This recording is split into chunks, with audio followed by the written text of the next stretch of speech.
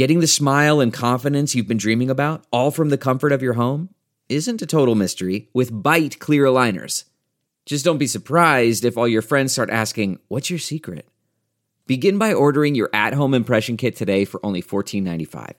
Bite clear aligners are doctor-directed and delivered to your door. Treatment costs thousands less than braces, plus they offer flexible financing, accept eligible insurance, and you can pay with your HSA FSA. Get 80% off your impression kit when you use code WONDERY at Byte.com. That's BYTE.com. Start your confidence journey today with Byte. That's not just the sound of that first sip of Morning Joe. It's the sound of someone shopping for a car on Carvana from the comfort of home. That's a good blend. It's time to take it easy, like answering some easy questions to get pre-qualified for a car in minutes. Talk about starting the morning right. Just like customizing your terms so your car fits your budget. Visit Carvana.com or download the app to experience car shopping the way it should be. Convenient, comfortable. Ah.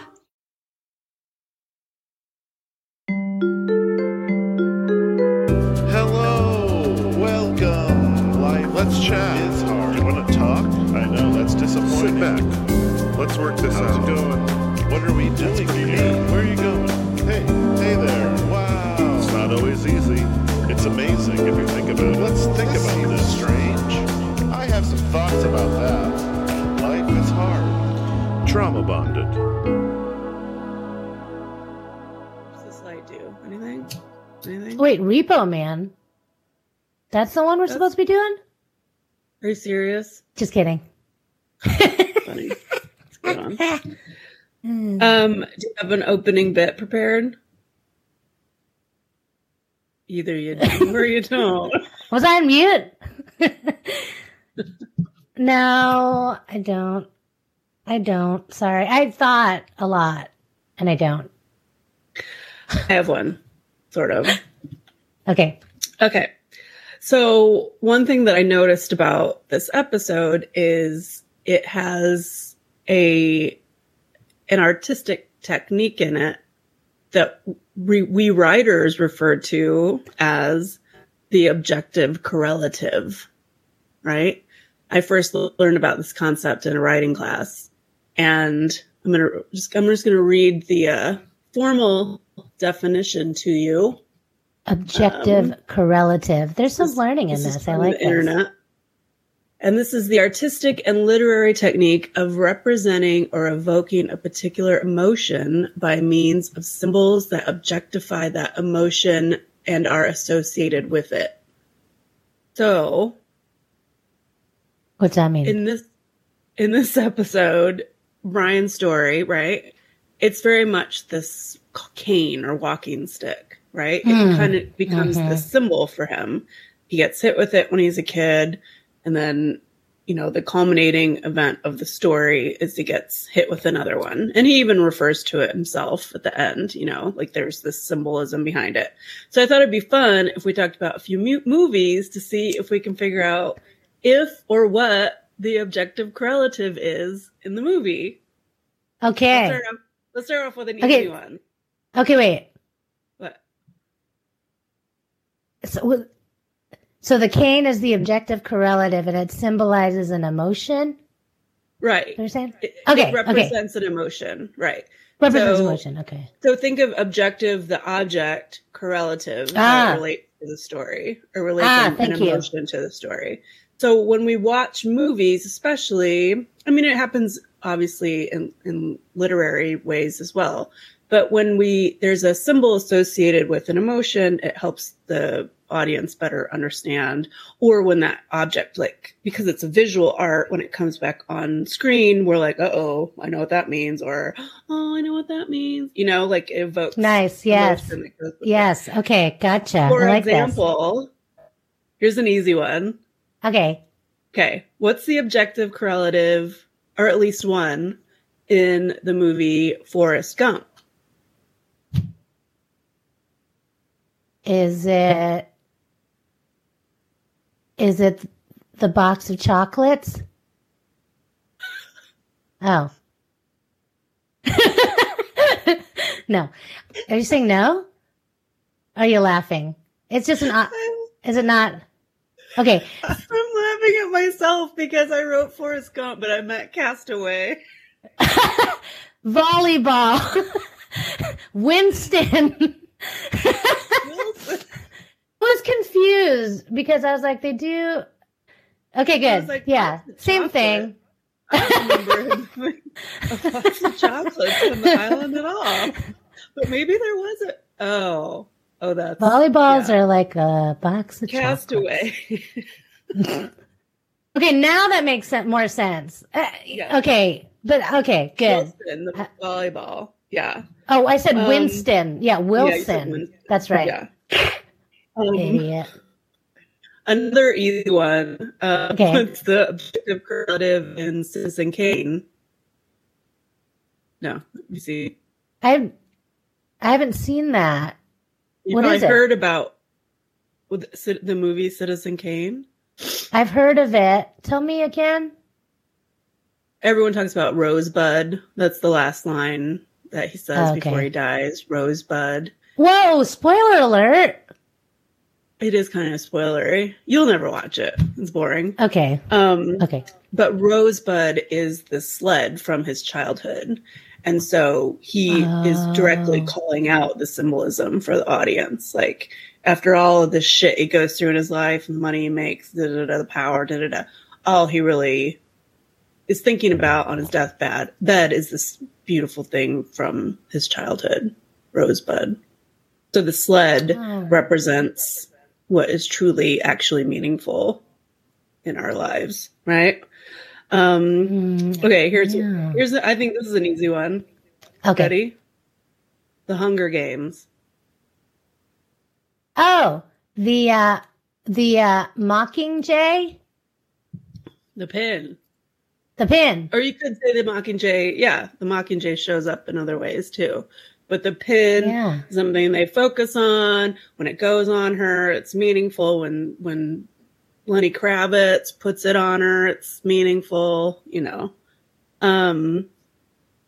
This is fun. Is this fun? Yeah. Okay, let's try one that let's talk about a movie that you really scared. love. Oh, okay. That I really love. But it might be your favorite movie. You ready? Can Buy Me Love? Yeah. What's an objective correlative in Can't Buy Me Love? The dress? You mean the leather suit outfit? The leather. Yeah. The suede outfit that she takes from her mom. The suede. And spills wine on. They spill wine. Yeah. I wrote that too. Yeah. At first. Oh, okay. And then let's think about it more. Let me think about it more. And remember, it can be more abstract than a literal object. Oh. Like, okay, I was reading that one. Okay. No. Say, but don't tell me the answer. But what you're saying, yeah. Like I read on the movie Twilight, like on Quora, someone was saying that the objective correlative in Twilight is the sunset and sunrise and sunset, which is like indicative of the night and day, which is like a representation of Bella and Edward's complete opposition to each other, right? One wakes up at sunrise, one goes to bed at sunrise. I don't know. I read Money? Is it money? Well, on Can't Buy Me Love? Yeah, no. Okay. Is it? I don't think so. Okay. Okay, hold on. What is an item in the movie that is a symbol for their relationship, and more specifically, the degradation of their relationship? Who knew? Can't Buy Me Love. Deep shit. Deep. Powerful. So, is it something that symbolizes the lie? The way it gets used. It doesn't symbolize the lie. It symbolizes the betrayal. By the way, listeners, if you've never seen Can't Buy Love as you're under 30, if you get to pause now, pause it, watch the movie, and then come back. Got Patrick Dempsey in it. The woman, she died. She's done. Like of the flu or something. It was messed up. She was only like 46 or something. Yeah. The main girl's dead. It's got Gerardo in it. Oh, no one under 30 knows who Gerardo is. Who's that guy? The blonde guy that was in or the other, the little. Oh, I was talking about the little brother. Is he someone right now? No, he went from freak to geek. Oh yeah. Anyways, go find the movie. You'll love it. It's great 80s. So it symbolizes the betrayal. Oh no, I'm going to kick myself when you tell me. You're going to kick yourself. What draws the glasses? No, because you just said it wasn't an object. Go more abstract. It's more abstract. What draws them closer? And then he uses to betray her with later. Like her sexuality? Oh, okay. Sorry, it's not. But I thought that was no. But I mean, like, because I don't know. No, because what's her sexuality? Like, no, but her like they bone? And no, they don't bone. Do they bone? I don't remember. He gets to boning. He's boning lots with that other. Yeah. How does he get her in bed? The other one? Yeah, the other one. It gives with that poem and Greyhound. Yeah, the poem. That it's her poetry. Poem. Her poetry. It's sea. A sea. of blue. Blue. Yeah. Us two, me and you, together forever in a sea. Sea. Yeah, whatever. Yeah, it's her poetry. It draws them together, right? So there's this emotional component to her sharing her poetry with him.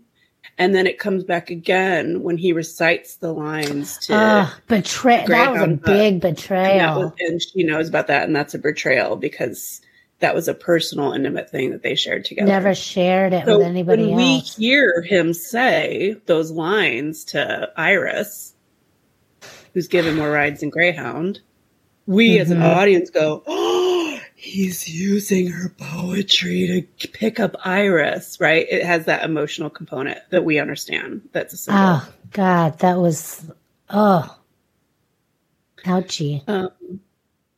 Here's a good one. Okay. Adventures in babysitting. Oh, the Thor wing hat.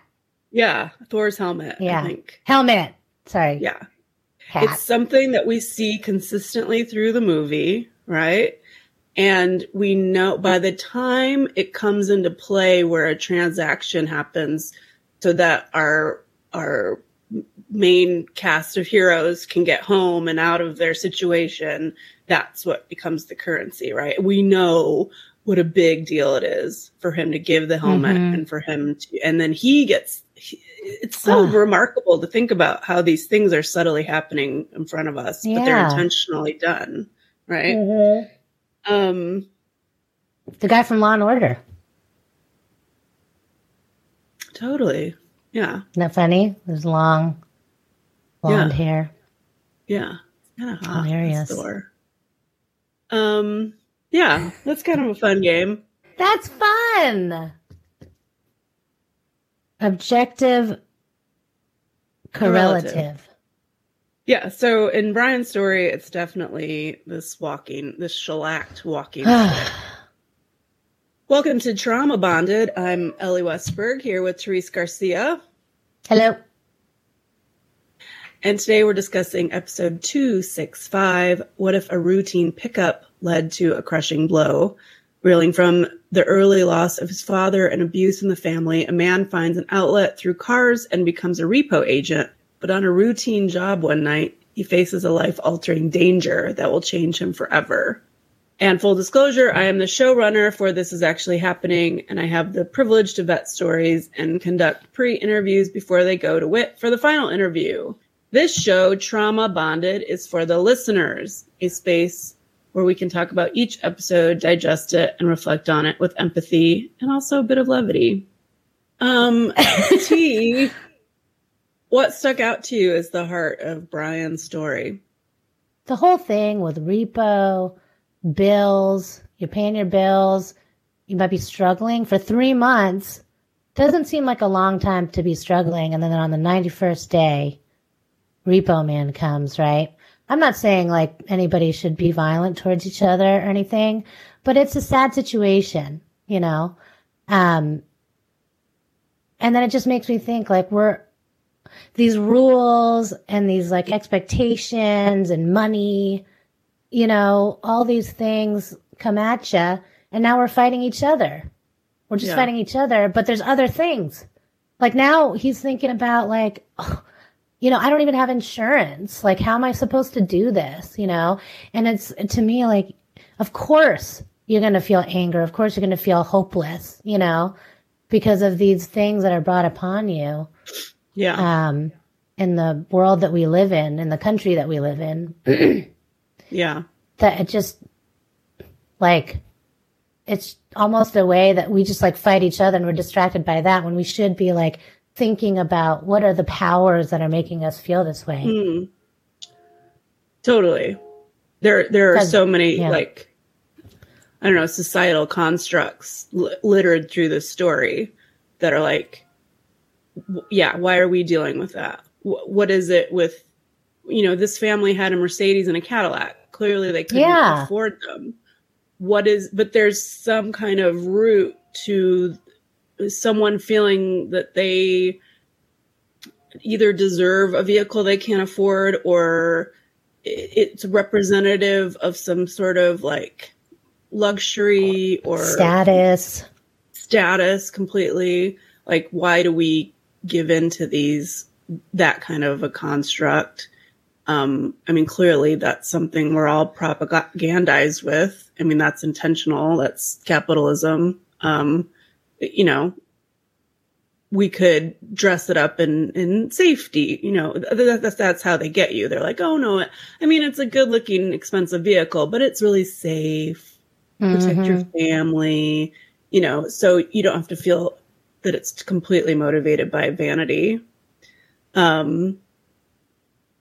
There's also this idea of shame associated with not being able to pay our bills.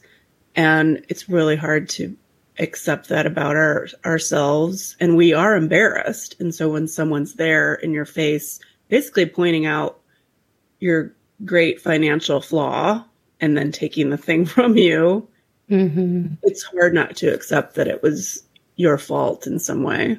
And so the retaliation comes. Got to blame somebody. Right. The guy that's taking the car away.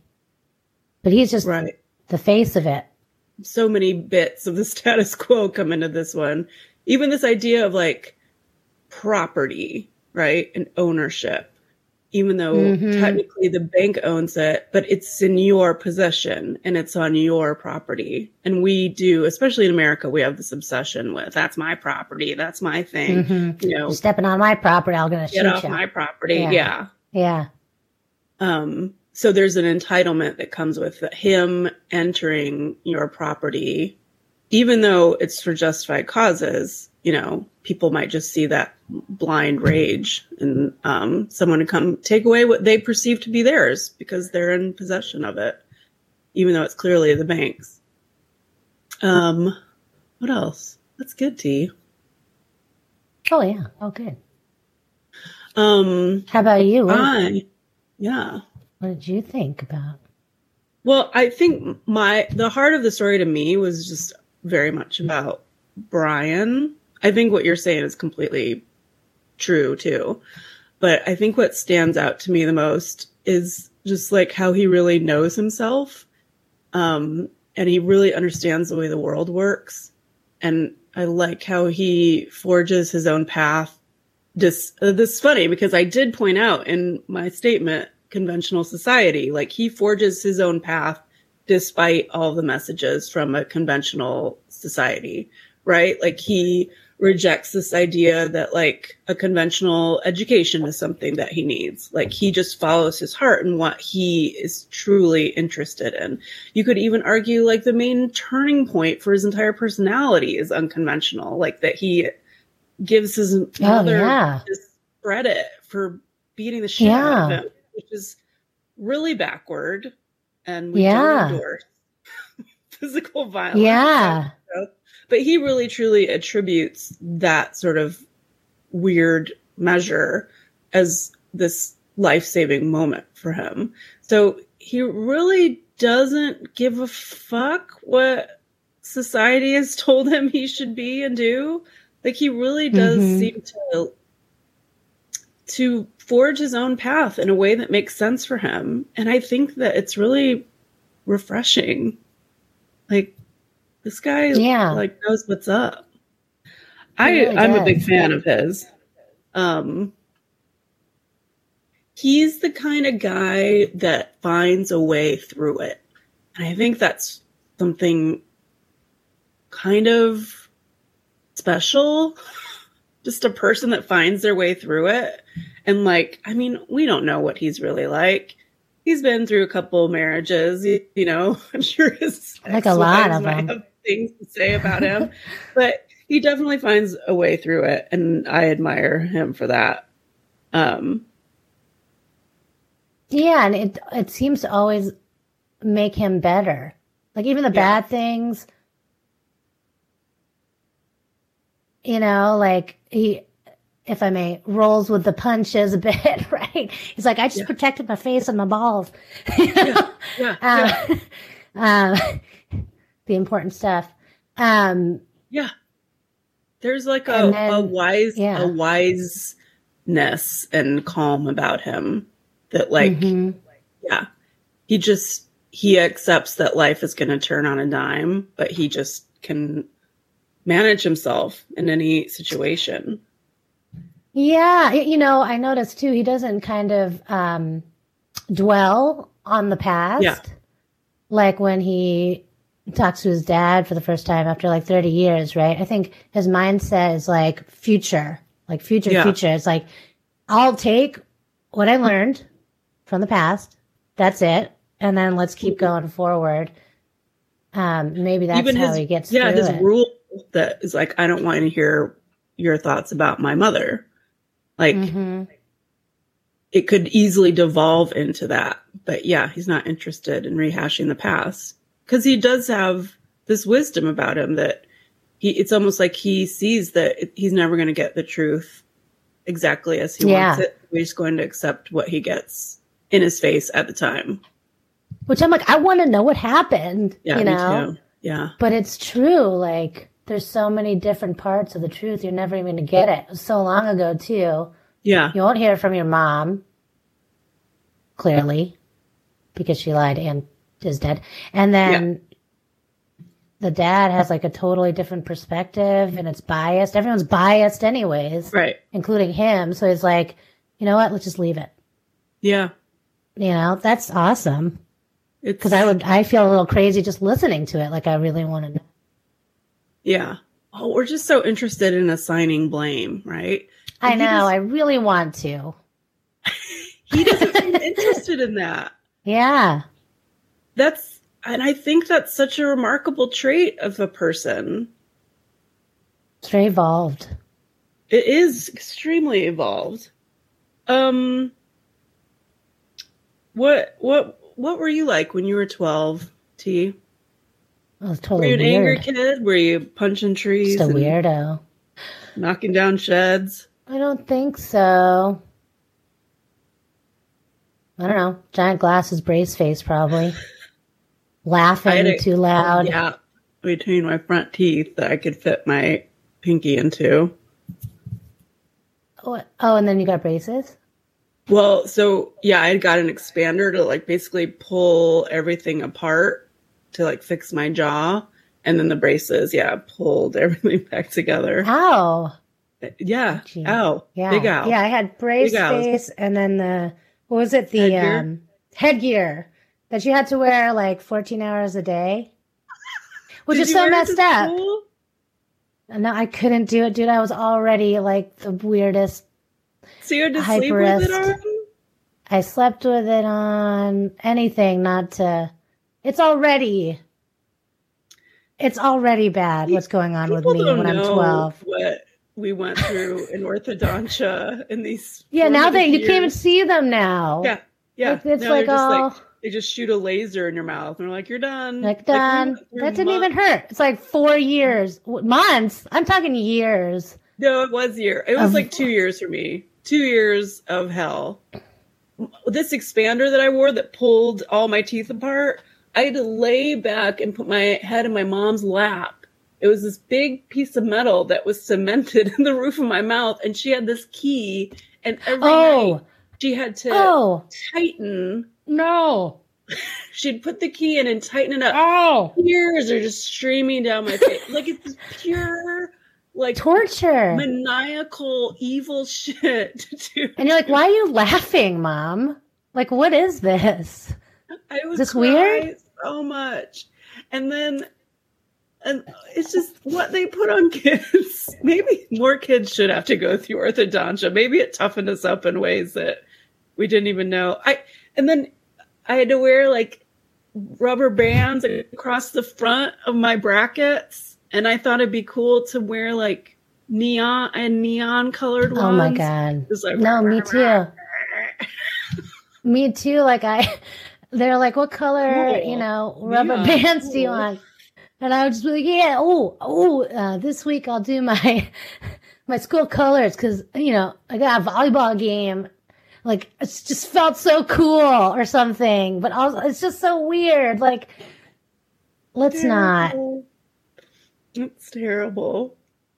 And then the pain. Like, it's not only like the mental humiliation. It's the physical pain of it all. I remember eating a chip and just being like, I'm going to eat your chip.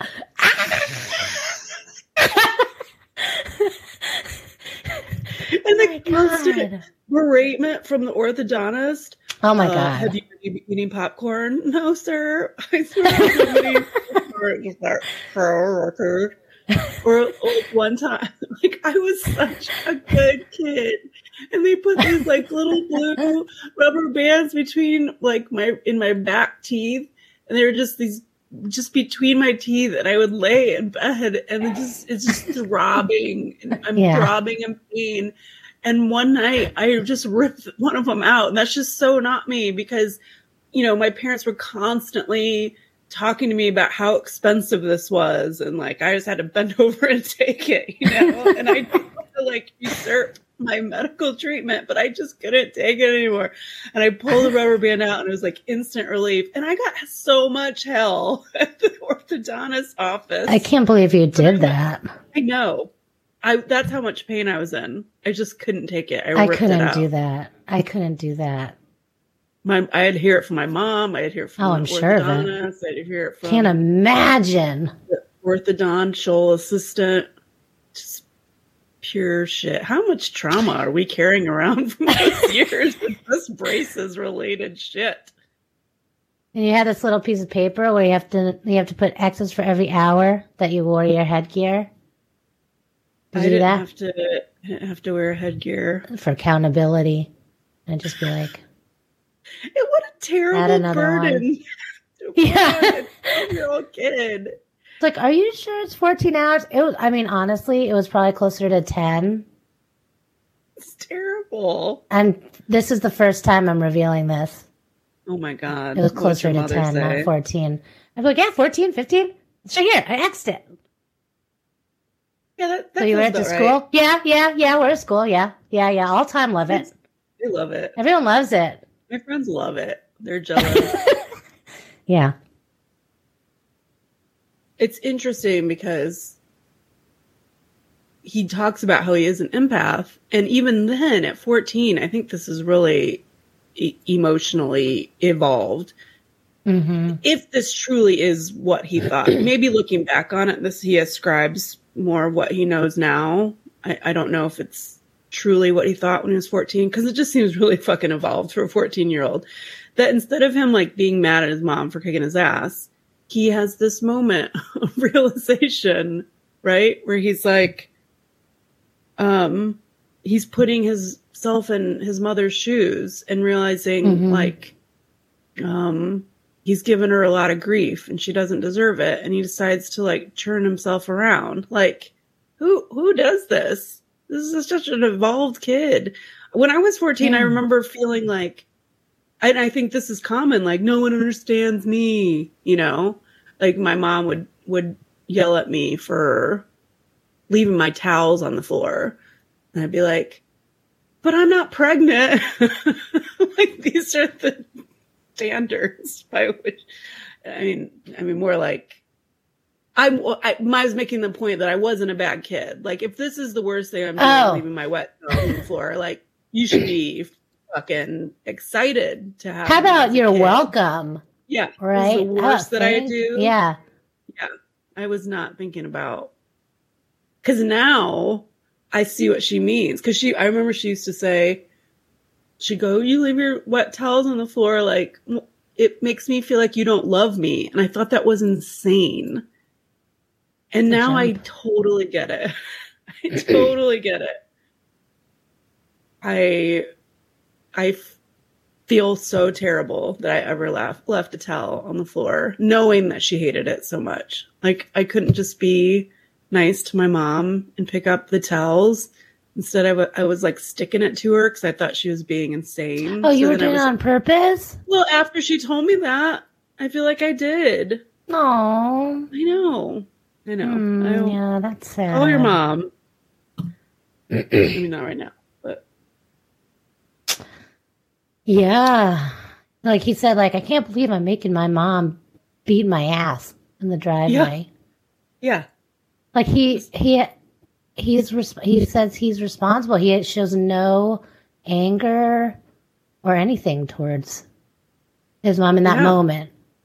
It was some kind of catharsis for him. Like, she just beat him into this new person. It's not a recommended way to raise your child. No, I don't think so. It worked for this family. And we'll leave it at that. I'm probably going to go not do that. Probably do not do that. I'm not doing that. What if one of your kids, like... That's what I was thinking. Is like a hot dogger when they're 12, 14. I know. I have no idea. How are you going to rein it in? What's the plan? I don't know. But I was thinking just that. Like, what if, like, Arlo decided he was going to be doing stuff like that all the time? Not just, like, one time, but, like, doing all the things. And I just keep saying, like, you want to do that? Because I'm hoping I wouldn't get so angry that it would be like a whole thing. Well, but the hope is that you've raised him. That he wouldn't. I mean, he hasn't encountered a lot of strife in his life, right? That's the thing. He's very much loved and surrounded by love, and there's no one that's left him that's making him feel angry. Like, usually that's what's coming out in this teen angst. But also, it just comes out for, like, nice kids, too. Yeah. Oh, for sure. We had it rough in ways, but we don't have any idea what it's like to grow up and have like all this internet shit in front of you. Just the amount of messages that kids get. Mm-hmm.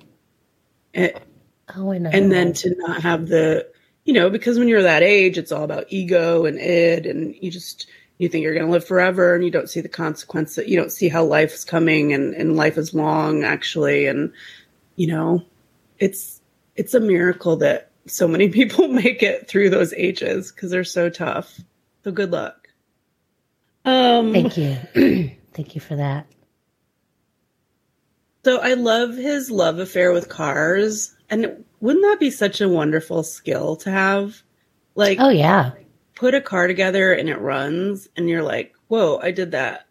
I imagine it's akin to like building a piece of IKEA furniture or trying out a new dish, like baking a new pie or making a new meal and like it actually tasting good and you serving it, like, or even just like showering and putting on clothes and putting on makeup and putting on shoes and leaving the house. Like, well, I did that. That sense of accomplishment. Get out As of I wrote, bed. what a sense of accomplishment. Oh.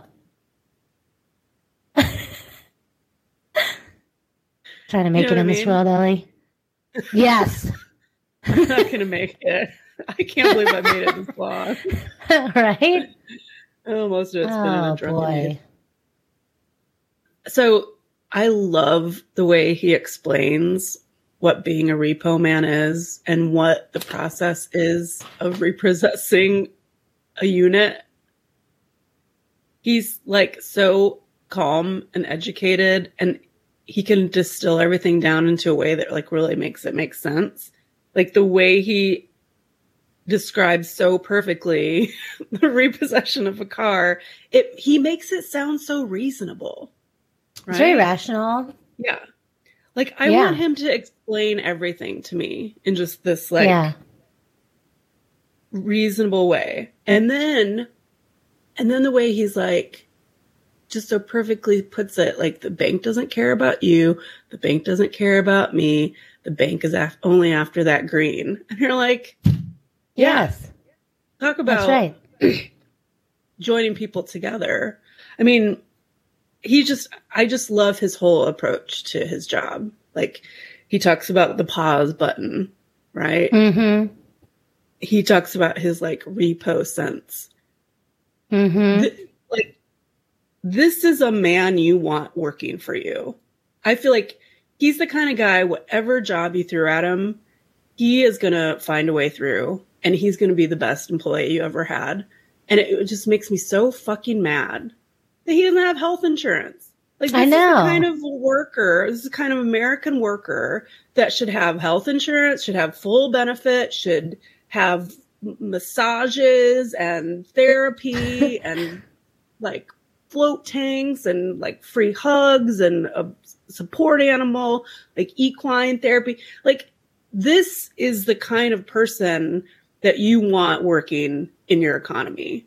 If everyone worked and operated like this and had societal safety nets and programs that kept them like running at full capacity, like imagine what we could do in the world. You know, it's a fucking goddamn shame that this guy didn't have benefits. That's wrong because it's probably like a contract job. So he probably gets paid like per thing. No one wants to claim that he's employed, and all of our health care shit is tied up into our employment, which is shit. And he makes too much to qualify for Obamacare or whatever. Like, we zooming out and looking at our society and how we treat our workers, he is exactly the person that is in precarious positions, but he should be protected at all costs. He should. He should. I feel like he's probably still paying for this. Of course. $10,000 ambulance rides? Two of them. And I love it how he just throws in the little like non sequitur, like, I'm in the wrong business. Like, ooh, burn. Like, Total he just burn. gets it totally completely. Yeah. He like really knows people and sees people and understands people, can be with them right where they are. And that is just like not only a remarkable employee, but just like a remarkable person. It's just such a breath of fresh air.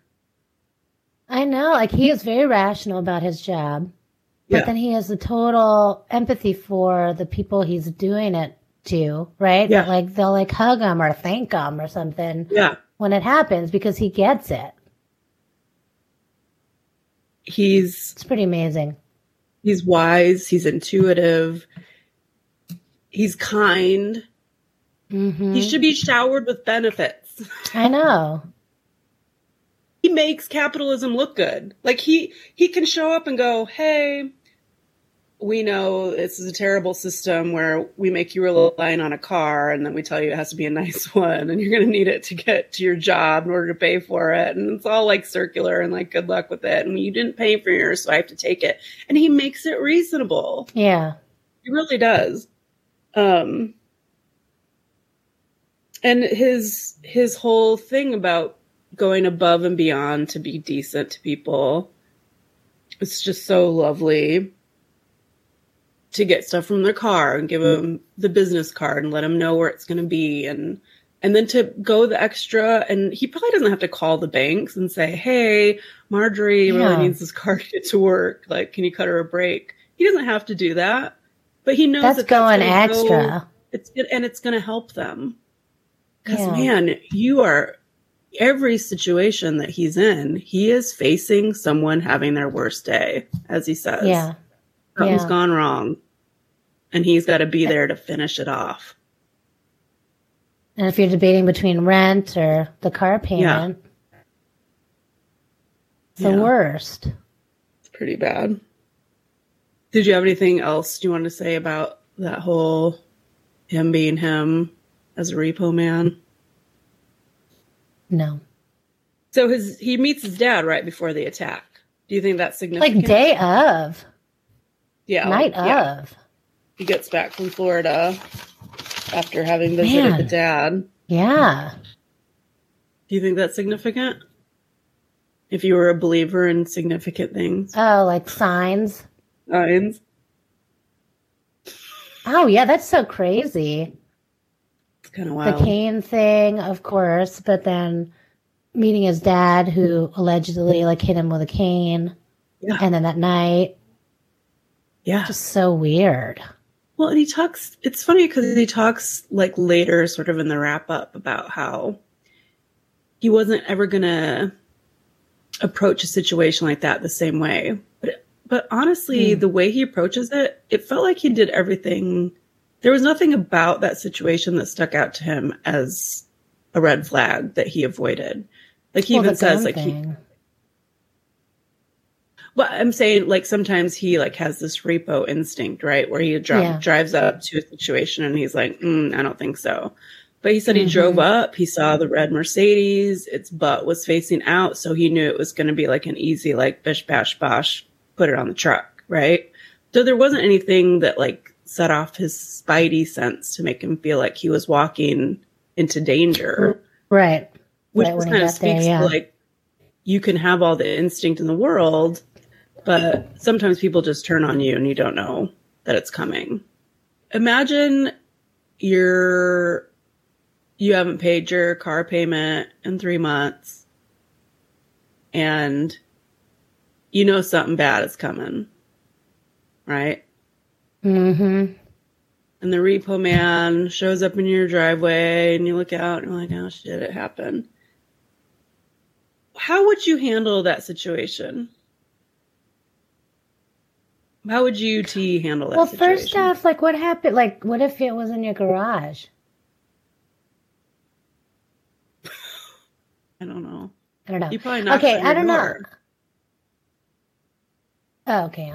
I don't know. I probably, like, just feel defeated and, like, do the things I'm supposed to do and, like, probably be like, is there any way, you know? Yeah.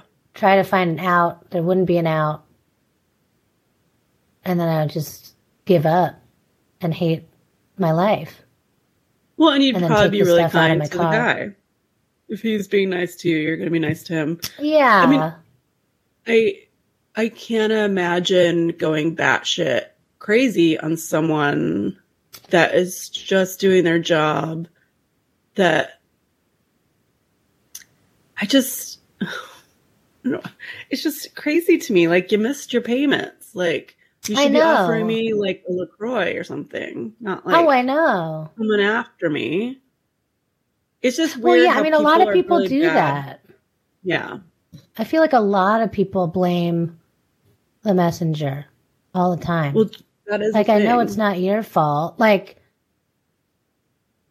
like any kind of retail or anything that's happening. Yeah. Like, oh, sorry, yeah, we're out of that. It's like, what? Why'd you do that? It's like, no. What do you mean? I didn't. What? Can I tell on myself a little bit? Oh, no. So Scott and I have Stubbs accounts with AMC. So we both pay $23.99 a month. And that entitles us each to get 3 movies for free a week. So if you see a lot of movies, it's a really great deal. And honestly, in the Bay Area, even if you see 2 movies in the month, like you're already, it's already paying for itself. And it's on an app. And one thing I hate about the system, like when you show your tickets on your app, like on your phone, they also want to see your ID. And I hate it. I hate it. And I'm always going on about, who are these people stealing movies? What do they care? If I've got the ticket, who gives a shit where I got it from? Because then you share it. You can share it. And But a ticket is a ticket. I know, but you could share it with somebody and then you'd only have to pay for one monthly payment, but other people could use it too. How many people are actually abusing that system? 1 million could do it. I doubt it.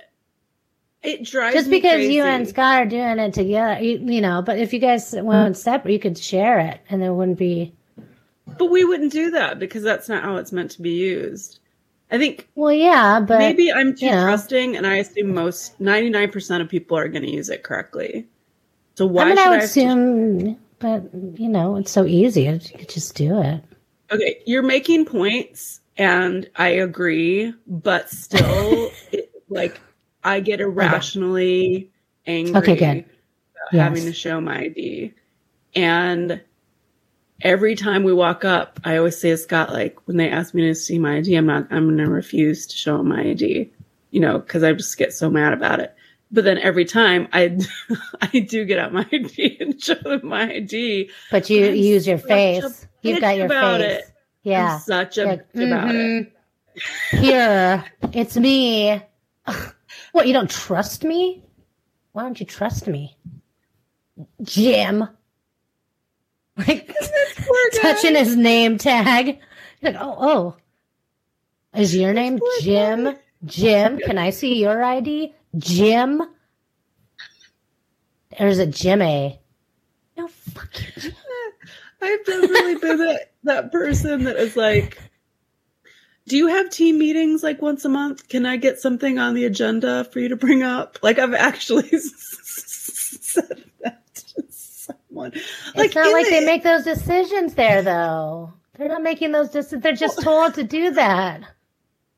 But maybe they could put it on an agenda and it gets talked about. You think anyone listens to them? That would you get to yell at them, and then they get to not be listened to by corporate or whoever. I know. So they're just standing there while you're poking at Jim.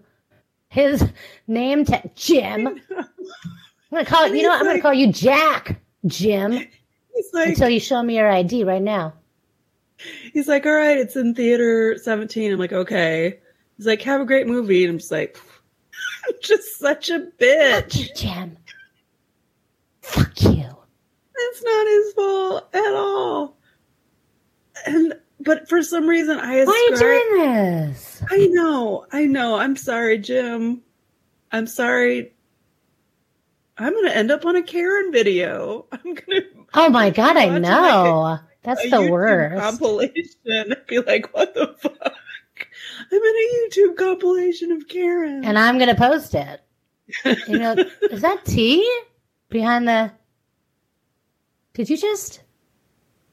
Oh my God. T? Okay. I'm going to stop. It's messed up. I think I also get mad at that guy because I have had experiences where someone didn't ask for the ID because they're a reasonable fucking person, not like a Nazi. Is it because they're reasonable? Is it because they're reasonable? Are you sure it's because they're reasonable? Or is it because they're just like, F it, I don't care? Yeah, that's probably more like it. You're right. Jim is doing his job. Okay. Jim is like Brian doing his job and saying, hey, them's the rules. Whoa. But Bill's just like smoking a blunt, just like, do what you want. I don't care. I'm not going to look at your ticket. Like, that's the employee. I like this guy. Employee of the month right here, guys. Right here. Can I get on a team meeting just so I can get you employee of the month? You know, I'm going to join the team. Can I join the team? Wow. I know. Okay. Wow. I'll change. I'm disappointed. I'm sorry. You're not like this. This isn't you. I know. It makes me so mad. Delve into the shadows of the mind with Sleeping Dogs, a gripping murder mystery starring Academy Award winner Russell Crowe. Now available on digital. Crowe portrays an ex-homicide detective unraveling a brutal murder he can't recall. Uncovering secrets from his past, he learns a chilling truth. It's best to let sleeping dogs lie. Visit sleepingdogsmovie.com/Wondery to watch Sleeping Dogs, now on digital. That's sleepingdogsmovie.com/Wondery. CarMax is putting peace of mind back in car shopping by putting you in the driver's seat to find a ride that's right for you. Because at CarMax, we believe you shouldn't just settle for a car. You should love your car. That's why every car we sell is CarMax certified quality, so you can be sure with upfront pricing that's the same for every customer. So don't settle. Find love at first drive and start shopping now at CarMax.com. CarMax, the way car buying should be. Glad we got that out. Okay, I'll try to be different. Better. Try to be better. Try to be better. All right, we got to keep so moving lectury on. right We're already now. an hour. Why am I so lectury? You're so lectury with your be different, be better. All right, calm down, T. I don't need to lecture. Well, you know, I used to work in retail and people would yell at me for no reason. Yeah, I'm sorry. You did too, though, which is kind of, it's messed up. I didn't work in retail. Well, I didn't work in retail. I mean, I worked service. Service. But people rarely yelled at me, I feel like. Well, when they yelled at me, it was because I messed up. So. Yeah, but you were a slacker employee that just... I was like, I don't care. Do what you want. You were just more competent than real slackers. So you're like, your slacker was still like, you know, B+ behavior compared to like an actual slacker. Actually, I worked with some really good servers. I was the one who was the worst. Yeah, but even that's pretty good. Okay, what else? I love it that he wanted to super glue his face. When my sister broke her leg in places, my dad told her to walk it off. Like, I feel like I grew up in a Robitussin family. Did you grow up in a Robitussin family? No. They would bring me to the hospital if I had anything, or they thought I was going to die all the time, kind of thing. Yeah. So yeah, you probably it wasn't like, just take Robitussin. Well, it only happened like, I stopped getting sick after second grade. You know, I had pneumonia in second grade, and then after that, I never got sick again. Interesting. So, you were better at hiding it from your mother. She would freak out and be like, "Gee, we have to go. You're gonna die." We have to go to no, I don't know. I never got sick again. Fascinating. I didn't get that yearly thing. Oh, I was gonna look up violent outbursts from anesthesia, but I didn't. Oh yeah, that's crazy. Apparently, it happens a lot. Scary. That is scary. Oh, about his super gluing too. Yeah. So gross. I don't have anything to say about this, but so gross. So the doctor like put his finger in the skull hole to the second knuckle, and I was looking at my finger like, second knuckle. What? Does that seem? Yeah, that was. Is that what doctors upsetting. do? I feel like. Is that? Step 1. Stick your yeah. finger in the hole. I don't Yeah, know. that's too deep for me. I really want to read his anger journal. And I think that's a really great way to let out like all of his fears and frustrations and anger. Yeah. That's a good read. I bet he says some nasty shit. Like for sure. So he does do the psychedelic trip to release the anger and the negativity. Seems to help. Which was that's a lot. Such a cool story. I mean, it shows like how intentional you have to be with your drug taking for it to work. I mean, he takes 8 hits of acid, which is crazy. 4 double dots. Yeah, there's no way. 4 double dots. That's crazy. I'd be dead. I'm just telling you right now, I'd be dead.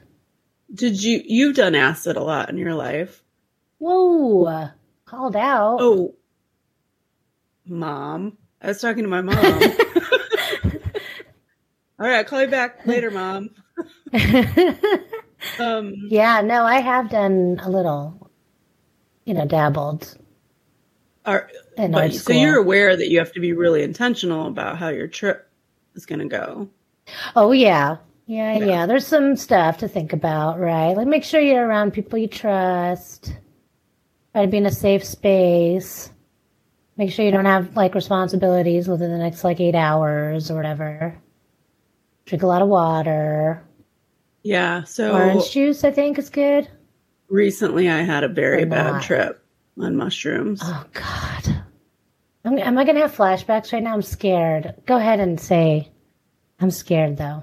We were at the Madonna Inn. Why was it bad? I'm about to tell you're telling me. With a group of people that I've known Are you okay forever. now? I'm okay now. Yeah. Okay, good. Okay. Obviously. I don't know. I feel like I have been a tad more emotional since it happened. But basically, we were in the pool. I was on mushrooms.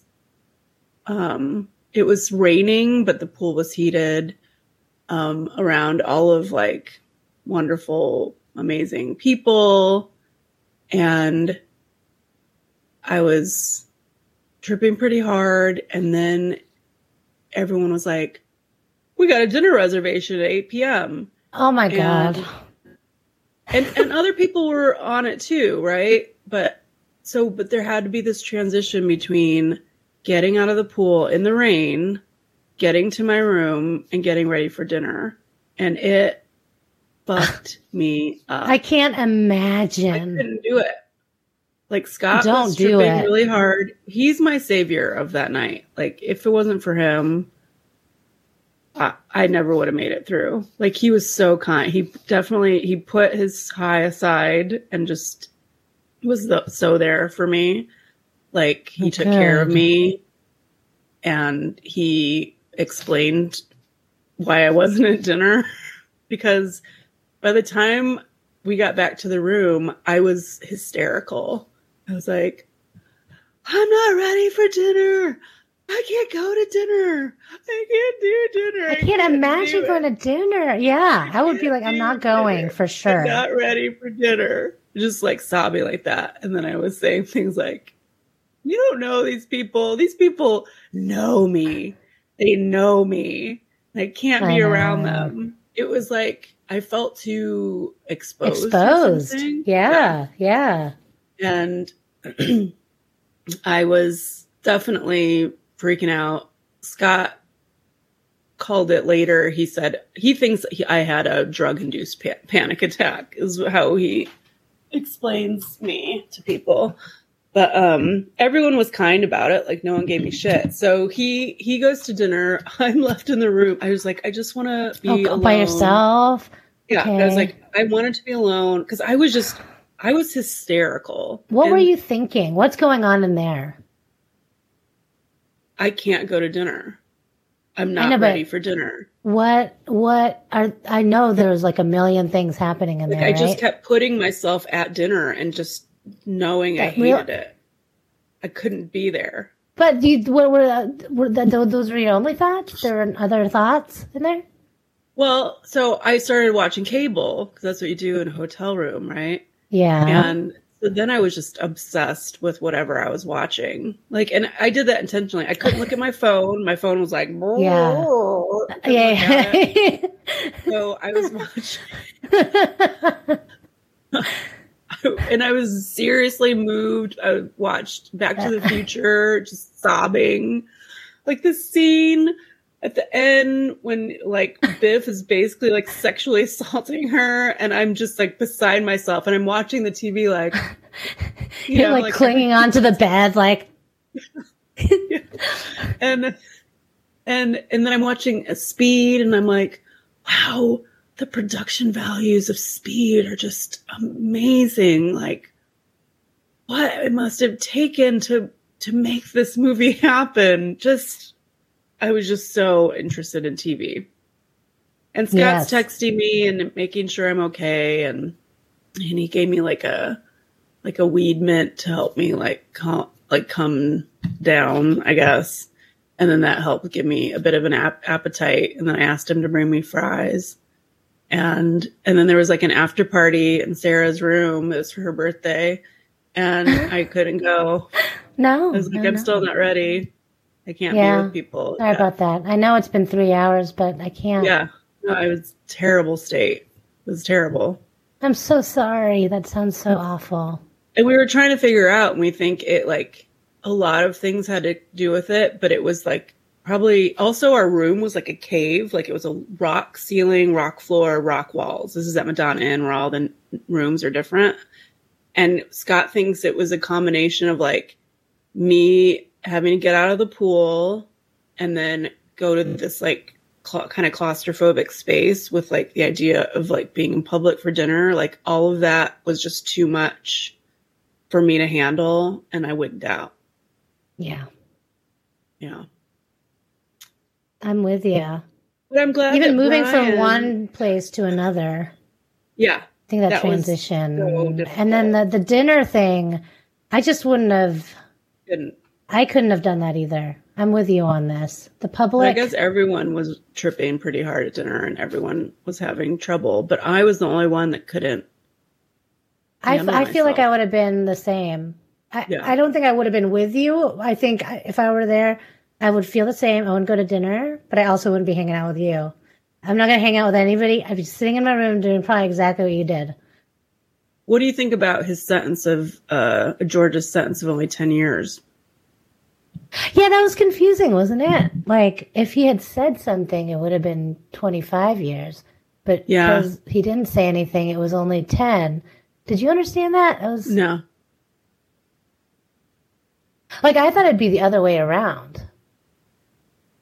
Or maybe, is it like a premeditated thing? Like, it was just a reaction. But if he had said stuff, then it's like he planned to do it and was doing it. I don't know. I feel like I understand law stuff like that, and I don't get this one. Yeah, and somebody posted a picture of George Rainey. Oh shit! You haven't seen that? No. I mean, it's pretty fucked up that there was crimes in his past that he hadn't been convicted of, which is sort of weird. It's weird. Just goes to show you everyone gets their comeuppance eventually. But he only got 10 years, but I guess he's 75, so it's not like... I don't know. Here's a controversial opinion. Oh, I love these. I don't think that people should go to prison past a certain age. But there has to be some... Obviously, there has to be some punishment or retribution. The guy's 75, and he was wielding... a cane. Like he's capable. He shattered a shellacked walking stick over someone's head. Okay, so he's capable. That's true. But I guess everyone's capable. Like, it's weird once you get to like 75. Like, I don't know. Some people aren't as capable. I don't think I'll be as capable at 75. I don't want to think about it. I don't know what's going to happen. I can barely stomach staring down 50. It's pretty fucked up, too, that George didn't have any remorse. I know. I mean, what a terrible way to live your life. Just angry. But I really loved Brian's final message when he says it's easy to be angry and it's hard to be happy. Do you think that's true? I think so. You got to make that effort. I think you can look at any situation and see all the negative pieces of it or all the positive pieces of it. It's like, you know, but you got to really work hard at it, I think. I love that too. When I think about the whole of Brian's story, it's really a remarkable arc because he completely changed. I mean, it's so rare that you hear that, you know, like going from this like really angry kid to a really remarkable adult who lives in light and kindness and calmness and peace. I mean, most people don't get that chance to change so drastically. He's a person that, like we said, he finds a way through, but he pays attention, and he how do I want to say this? Not like he feels things deeply. And that's our show.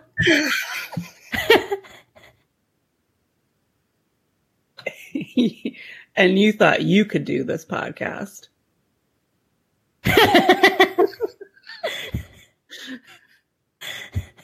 We're the only ones. Nice.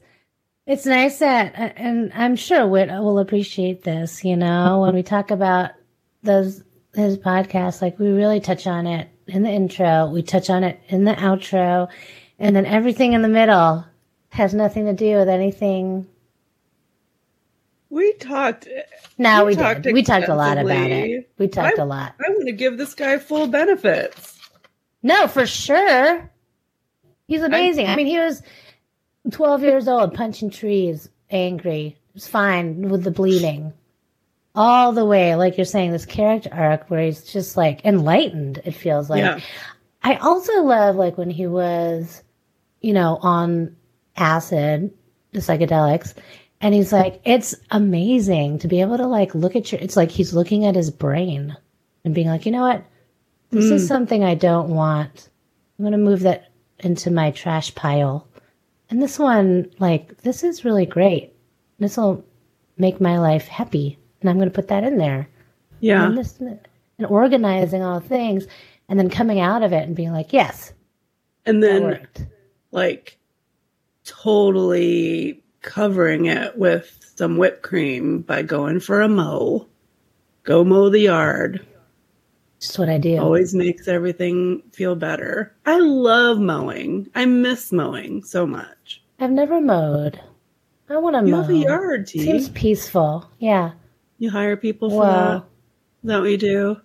Got to pay the mower? Your landscape architect? The landscapers. Yeah. Landscaper. They do it.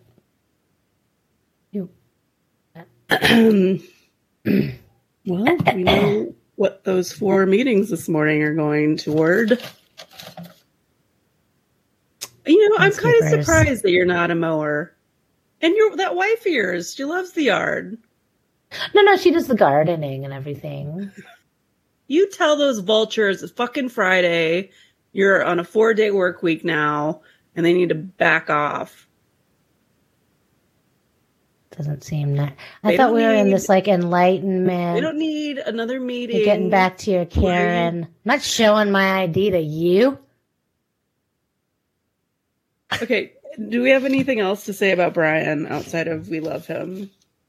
He's and inspiration. Really, he really is.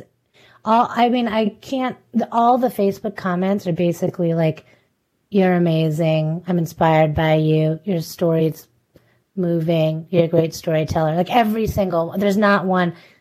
No one's fighting. I like it when they fight, but there's no fighting. I have a feeling some upcoming episodes there's going to be some fighting. Ooh, spoiler alert. Instagram, I also wrote nothing too noteworthy. The usual. It was good. I cried. The only moderately controversial was 10 years seems too short of a sentence. And then people also didn't understand why. If you would have said something, you would have got 25 years. I guess we'll never figure this out.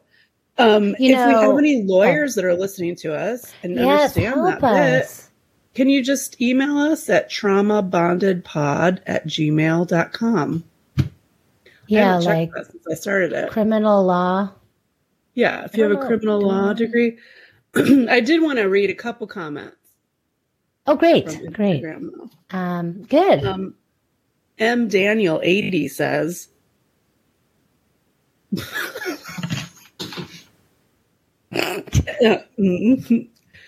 M. Daniel 80 says, I can't get this episode to play. Any suggestions?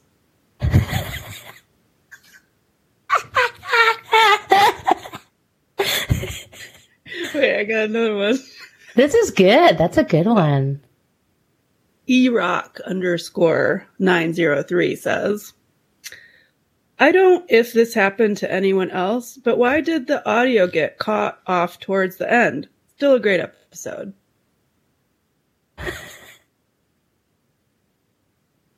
Hey kids, I know some of you have been raised on the internet, but next time you're making a comment on a public forum, one, think it through.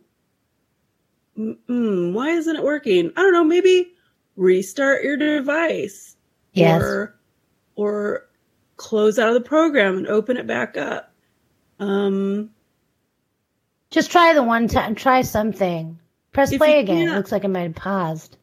And if you have further issues, and you still must publicly ask and comment, at least make an effort to proofread what you put on the internet.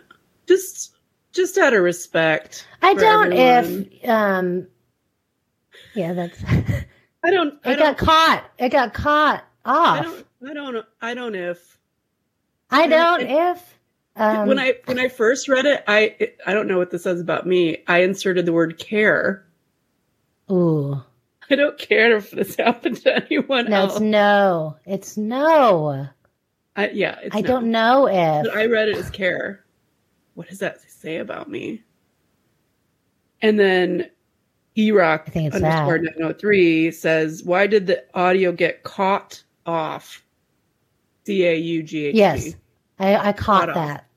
You got that? Caught off guard? No, caught off.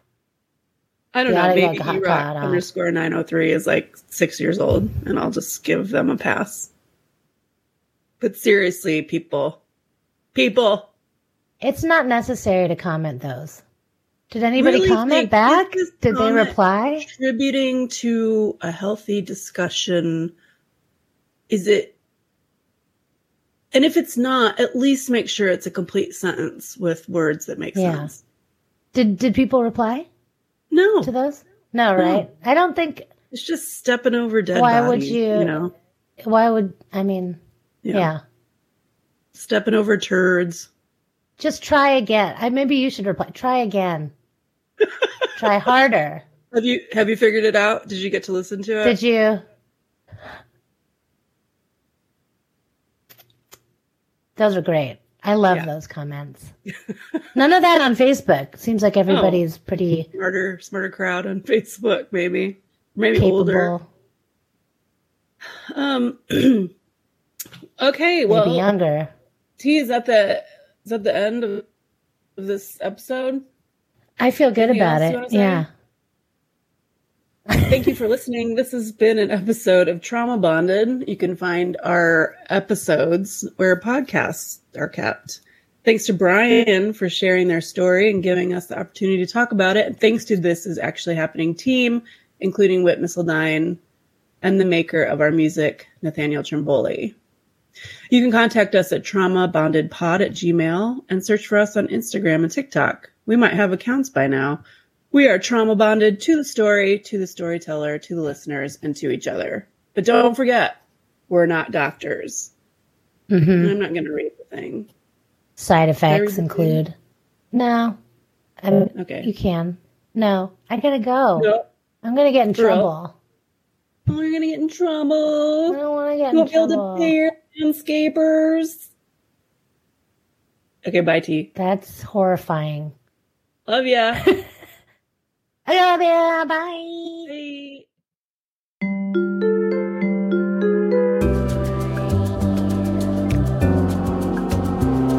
Good job. Hey, thank you. Hey, thank you. Okay. Have a good day. Thank you.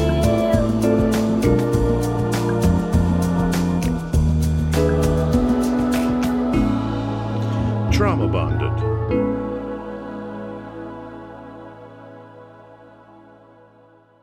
Audible is the destination for thrilling audio entertainment. Allow your imagination to be piqued by stories that are brought to life through captivating sound design, eerie soundscapes, and dynamic performances. As an Audible member, you'll be able to keep your heart rate up month after month because you can choose one title a month to keep from the entire catalog, including the latest bestsellers and new releases. If you're in the mood for a shocking psychological thriller, check out None of This Is True by Lisa Jewell. Embrace brand new, exclusive thrillers from best-selling authors who are guaranteed to keep you gripped. New members can try Audible free for 30 days. Visit audible.com/thrill or text thrill to 500-500. That's audible.com/thrill or text thrill to 500-500.